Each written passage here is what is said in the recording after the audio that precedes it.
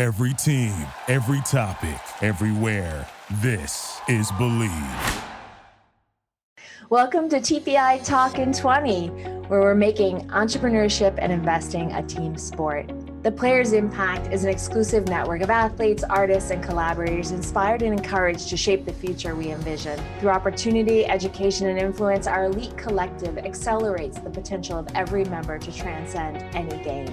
At the Players Impact, we are about legacy beyond our professional careers. We are bringing our diverse community of investors, entrepreneurs, and those in transition together through this podcast with thought leadership, subject matter expertise, and peer advice. Listen to us where you find your favorite podcasts. You don't want to miss hearing from our team of professional athletes, venture capitalists, and other founding CEOs about their stories, opportunities, and experiences. I'm Tracy DeForge, the founder and CEO, your host of TPI Talkin' 20. Welcome to TPI Talkin' 20. Today we are joined by one of our advisors and a good friend of mine, Kristen Kuliga. Join us to hear about Kristen's 20 plus years in the sports marketing industry, her journey to become the founder of K Sports and Entertainment, and how she came to be part of the TPI family. Kristen, tell us a little bit more about you. We're very excited to have you here today. And of course, I know you've become not only an advisor to TPI, but a good friend throughout this journey. But for our listeners, tell us a little bit about your background, as diverse of a journey as you've had. It's intriguing to us. So. Sure. Thanks so much for having me, Tracy and TPI team.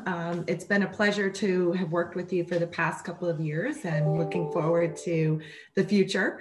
My background, I started in the sports industry right out of law school back in the mid-90s at a sports agency called Bob Wolf Associates. And there I worked in a variety of capacities, from producing TV shows for ESPN and selling all the sponsorship to helping with events, worked on salary arbitration cases in hockey and baseball, and also worked in athlete marketing and worked with the agents on contract negotiations. So really had a diverse background in sports. I had worked with one client in particular, Doug Flutie, back in the 90s, and we helped to bring him back to the NFL and then created an interesting product called Flutie Flakes that benefited his charity and foundation that we helped him to start. And from there, I went on to work at a venture capital firm that had investments in sports and entertainment.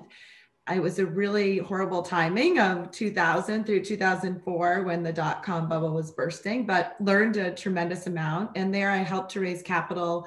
We had incubated one of our entertainment companies.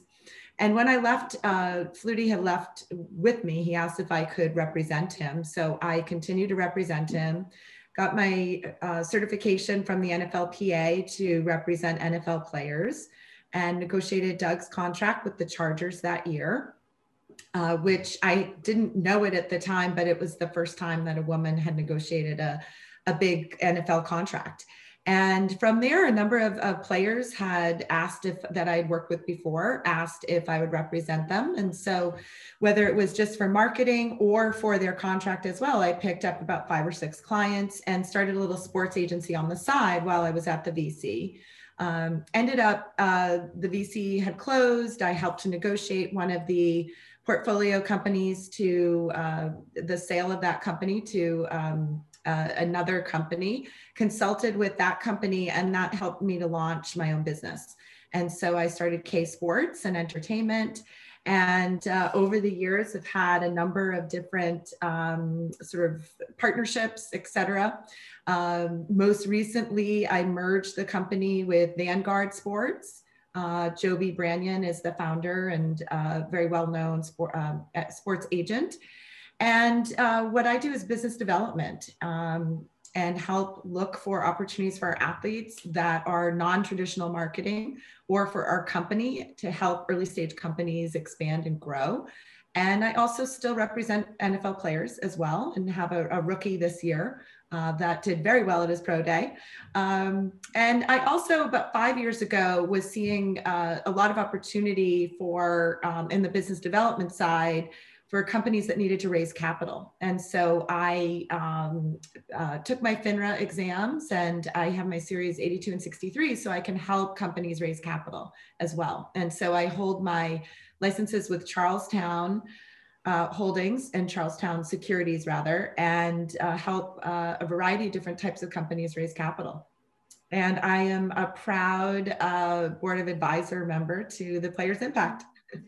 Wow. Where do we start with all of that information? That's amazing journey. And so diverse, right? Like using your law background in so many different ways. But, this year we've seen so much around, breaking of the glass ceiling and women in sports, leadership, positions, executives inside of leagues and coaching, and now the first female ref. You mentioned you're the first female agent to negotiate a big NFL contract.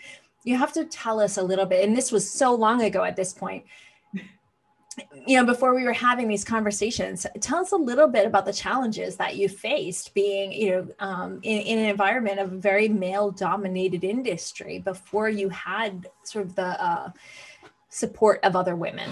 Sure. So, I just didn't know any better, right? I went to law school. It was 50-50 male to females. My parents always supported anything that my sister and I wanted to do, and my brother. And so I never felt like I was any different, or that, I had a disadvantage. And when I first started in the business, was my first, eye-opening experience of being treated differently.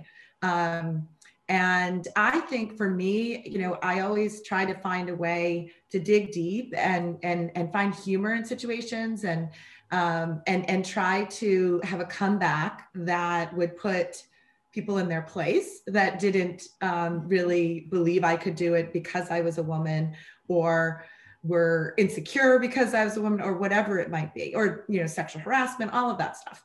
And so I think, it was very difficult at times. I won't lie. There are times when you just are brought to tears, and you have to hold it in and hide it and figure out your solution. But I use that as fuel, really, to really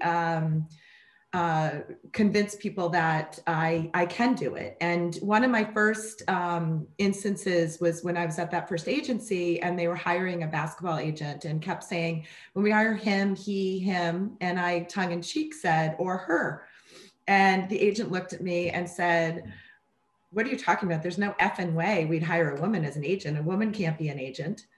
And so that just really kind of spurred something in me that said, I don't know when or how, but I'm going to prove him wrong. Yeah. So, that was sort of one of the first instances. And over the years, there's been multiple challenges.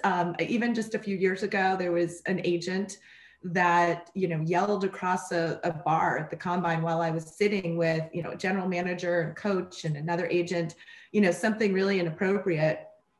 And long story short, my comeback was a year later. He had apologized and said, whatever you want. And when we were at this one establishment, he came up to me and said, the tab's on me. So I proceeded to buy everyone, scouts and DMs and whomever was with me, drinks, so that the tab came back, and it was, over $1,000, and gave it to him. So I think he hopefully will remember that the next time that he wants to be inappropriate. So those were sort of all sort of the way that I dealt with it. Mm-hmm. The hardest part for me was just when people felt as though you couldn't do it because you're a woman. And I think that particularly the NFL scouts and GMs and coaches ultimately respected what I brought to the table. I never felt it from them. I actually always felt a mentorship and really trying to help me as the underdog. And I think also, though, my clients, a lot of them were under the radar. Flutie was even under the radar, when he came back to the NFL. And I had players that had long careers in the NFL, like 9-10 years. And so I think that scouts knew that I understood talent and, what it would take, and produce, really great guys off the field and on the field for them. So that helped to build my credibility for sure. Yeah. would you say like the lowest of low has been in your career? As your like, was it that fighting as a woman, or was it something, completely different, but in any aspect of your career, not just in your agency? I would say probably the lowest for me was, I had a partnership with a couple of gentlemen back about 10 years ago, and it didn't work out, and they basically didn't want me to be part of the company as an equal partner. And it really, really hurt me because I worked really hard. I brought deals to the table and whatnot. And it just really became clear that it just wasn't the way we all gelled wasn't working. And that really, really hurt me. I was really upset about that. But it's amazing how things work out for the best. That company ended up not surviving about 4 or 5 years after I left, unfortunately. And the investor had asked if I would take over a part of the company.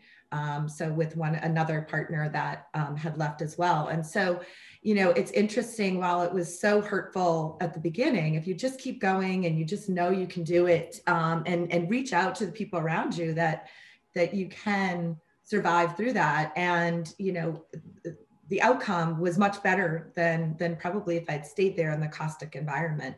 So that was really probably the toughest experience. But all those experiences also just make you realize that, you might have a really terrible day one day and, something doesn't go through, but if you keep going, the next day, something really positive would happen. Another instance of that I always go back to is, clients will terminate you for reasons that don't make sense. And early on, if I didn't sign a player or a client terminated me, I took it really personally. And the longer I've been in this career, the more that it's usually more about them than it is about you. And, you try not to take it personally. And I think now it's usually 24 hours and then I'm usually over it. But I had I don't know, probably about 6, 7 years, probably longer than that, probably about 8 or 9 years ago, I had a player that we put a lot of money behind in his training and his housing to get ready for the combine. And he ended up being a 6th round pick, and we were all elated and excited. And 2 days later, he fired me because I should have known that he was going to be a 6th round pick and paid him more money. And I was, just like, I can't believe this. Like, this is crazy.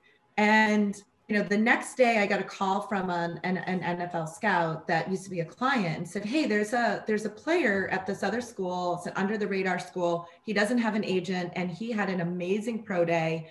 I think you should reach out to him. So I did, and ended up representing him. And that player ended up making the 53-man roster. And it was very little, I don't think any money that I paid. And he made, he was a client for 5 years and played in the league. And that other player was on a practice squad that year. And I think maybe played 1 more year, and that was it. So, it all works out. Yeah, I always go back to that. Yeah, just because you have a bad day doesn't mean you have a bad life, right? And you got to just figure out how to move on.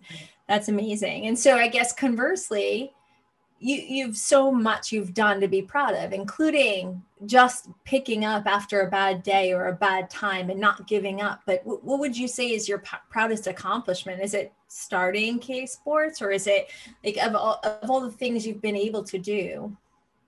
I would say that, there are multiple things, but yes, I think starting, being an entrepreneur, surviving through all of those challenges is definitely up there. I also think having a client for 26 years, which I have, and I still work with Flutie, is, that's something as well that, that doesn't happen often, that you have that long of a relationship. And I think that means that we have mutual respect for each other. We trust each other. We have our moments, but he knows that I believe that I have his best interests. That's a really interesting dynamic, right? When you talk about an athlete and their agent and the relationship that usually is while they're playing. And so to have a 26-year career representing one player, keeping him relevant and giving him those opportunities, that is amazing. And so a little bit about Doug and like how you think, not necessarily about Doug, but other athletes that you work with. You mentioned earlier about good people and like holistically looking at the athletes and their opportunities now with things that you're doing with Vanguard on the business development side. How has the landscape changed? And someone like a Doug, what is he thinking about the world as it is now versus when he played? Sure. So I think that the whole landscape has, from the marketing and branding side, has completely changed. When I started, there was no internet, there was no social media. And, and you did traditional marketing or licensing deals, and now that part has changed, that even now with the whole NIL and name, image, likeness with college players, it's really educating those players of the importance of their social media and building those numbers. And, I think with Doug, what we've been looking at really is how can we, and any player that's even playing or retired, is how can you maximize your income with making your time more efficient? And I think COVID, quite honestly, has taught us that we can, and the athletes can. They can do Zoom calls, they can do Twitch, cameos. Cameos, exactly. Who is a portfolio company of TPI, and all of these other ways that they can actually make money. Doug started a podcast, and it's with SiriusXM called Flutie's Flakes Cast. Really fun. He's had amazing guests, Hall of Fame players, and he can do it right from his own house. And licensing deals are, something that, where you can have opportunities for 10, 15 years down the road with a licensing deal, and equity opportunities for, whether it's a straight, an exchange instead of, and in lieu of getting a short transactional fee of $100,000 or whatever it may be, actually getting equity into a company that you own a piece of is really something that I think athletes are or should be looking at, because it's a long-term opportunity to make money way into the future, even beyond when, their playing days.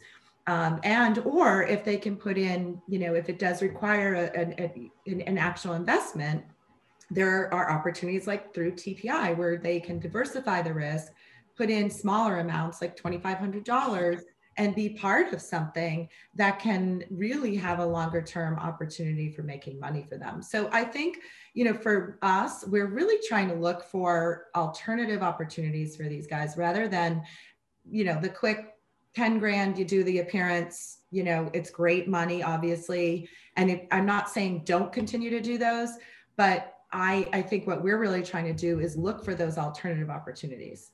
Yeah. So two bits of advice. One would be to the athlete, your newest client, for example, as you mentioned he had a great pro day. What are you advising him in this now very noisy world? Like, what's the one piece of advice that you're trying to impart as you're bringing these guys up? Sure. Well, I think, first and foremost, they need to focus on what they're doing on the field. And if they perform well on the field, that opens up the door to so many other things. And so you don't want to be doing everything and anything that will take and distract from what you need to do on the field. I think the other part is right now, know that anything you post in social media or any text that you send can be used in the public realm. So you have to assume if you put anything in writing electronically, that it could be used out there in the public. And so really be conscious of what you do post or what you even exchange in text or emails through other people or WhatsApp or whatever you're doing, whatever medium you're using. And so that's number one. And number two is, really start to be thoughtful of how you build your social media authentically. And so that's something that I believe is just going to continue to become more and more and more important. Yeah. And then it's really looking for ways in which to make money through traditional marketing, but also, with your financial advisor, definitely make sure you're putting money away, working with a financial advisor to investing in conservative equities and debt and in the public markets, and in with your 401k, make sure you're contributing and doing all of those things, but work with your financial advisor to look at what is your discretionary monies that you can spend. And if that's, $100,000 a year, let's just say from an athlete that their financial advisor gives them, instead of going and buying the Louis Vuitton or the Gucci or the $100,000 car or whatever it may be, use some of it. Buy something nice, buy your $40,000, $50,000, $60,000 car, and take that difference and put it into some private equity deals and learn from it. Learn how you would vet those deals. And those are deals that can eventually pay a lot more back to you. Your car is not going to, it's a depreciating asset the minute you buy it. If you buy artwork or something like that, then hopefully it does have appreciative value, but really try to diversify overall and don't buy those things that aren't going to pay you back. Use that discretionary money to put it into some private equity opportunities. Yeah, join TPI, right? And you'll get all those opportunities. It's free for the athletes. Exactly. It's free for the athletes. Learn about venture. If you want to be an entrepreneur as an athlete, you can join the athlete educational program to learn the various tricks of the trade and be connected with people that can help you with your business, et cetera. So absolutely. How the second bit of advice was to yourself, your younger self, knowing what you know today and the changes and pivots that you've made.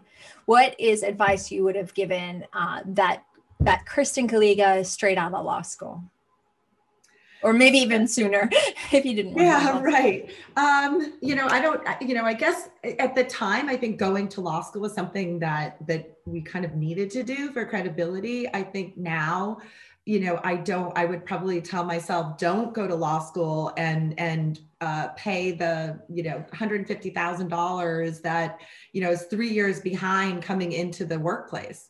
And I would probably maybe, work and try and look at opportunities on the financial side of this business, because that's something that I really, really enjoy, but I didn't know anybody that did it at the time.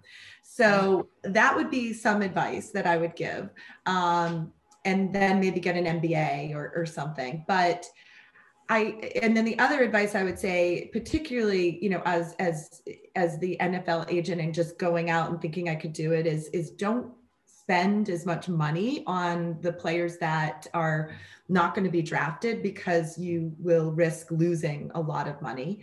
And I think the biggest thing is, I would say to probably work at a company longer, and maybe a bigger company like a league or a team or one of the big agencies, and make a little bit more money to be a little bit more stable before going out on my own.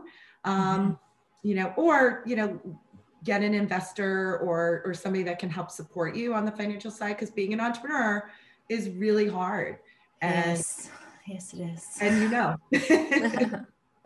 Yeah, no, and that's really great advice, right? That we talk to the athletes who may have the means by which to finance their business endeavors, but doesn't mean they should, right? And how do you get support and ask for help, and making sure that you're doing the right thing? Just because you can doesn't mean you should.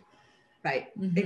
Exactly. And I think, we just had this conversation the other night on a class that I teach about just even the nonprofit side. And, for an athlete, even though the athlete may have the money to start a nonprofit, it's more than just about the money. It's about having the infrastructure in place. And it's kind of the same thing.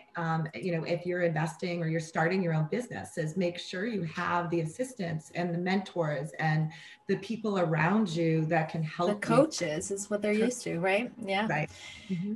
So we're right about at the 20 mark, but I want to end. I'm a huge condiment person. This is a fun question for you, Kristen. So I dress everything up. What if you could choose one dipping sauce to use for the rest of your life? What would it be and why? Ooh. It would probably be like a wine cheese sauce with like bread or pretzels or something to dip in. And why? Ooh, I don't know. I mean, I love wine, and I just sort of the salty taste. I'm more of a salty person than I am a Me too. person. So maybe that says more of, maybe that's why I've been able to survive in this, is I'm more of a salty person. You're a salty girl. Awesome. Well, thank you so much, Kristen.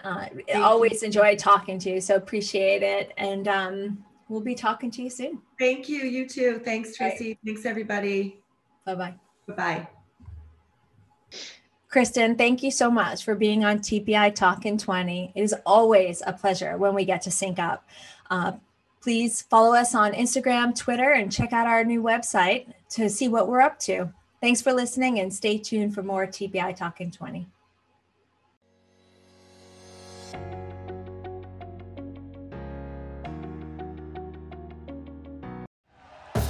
Thank you for listening to Believe.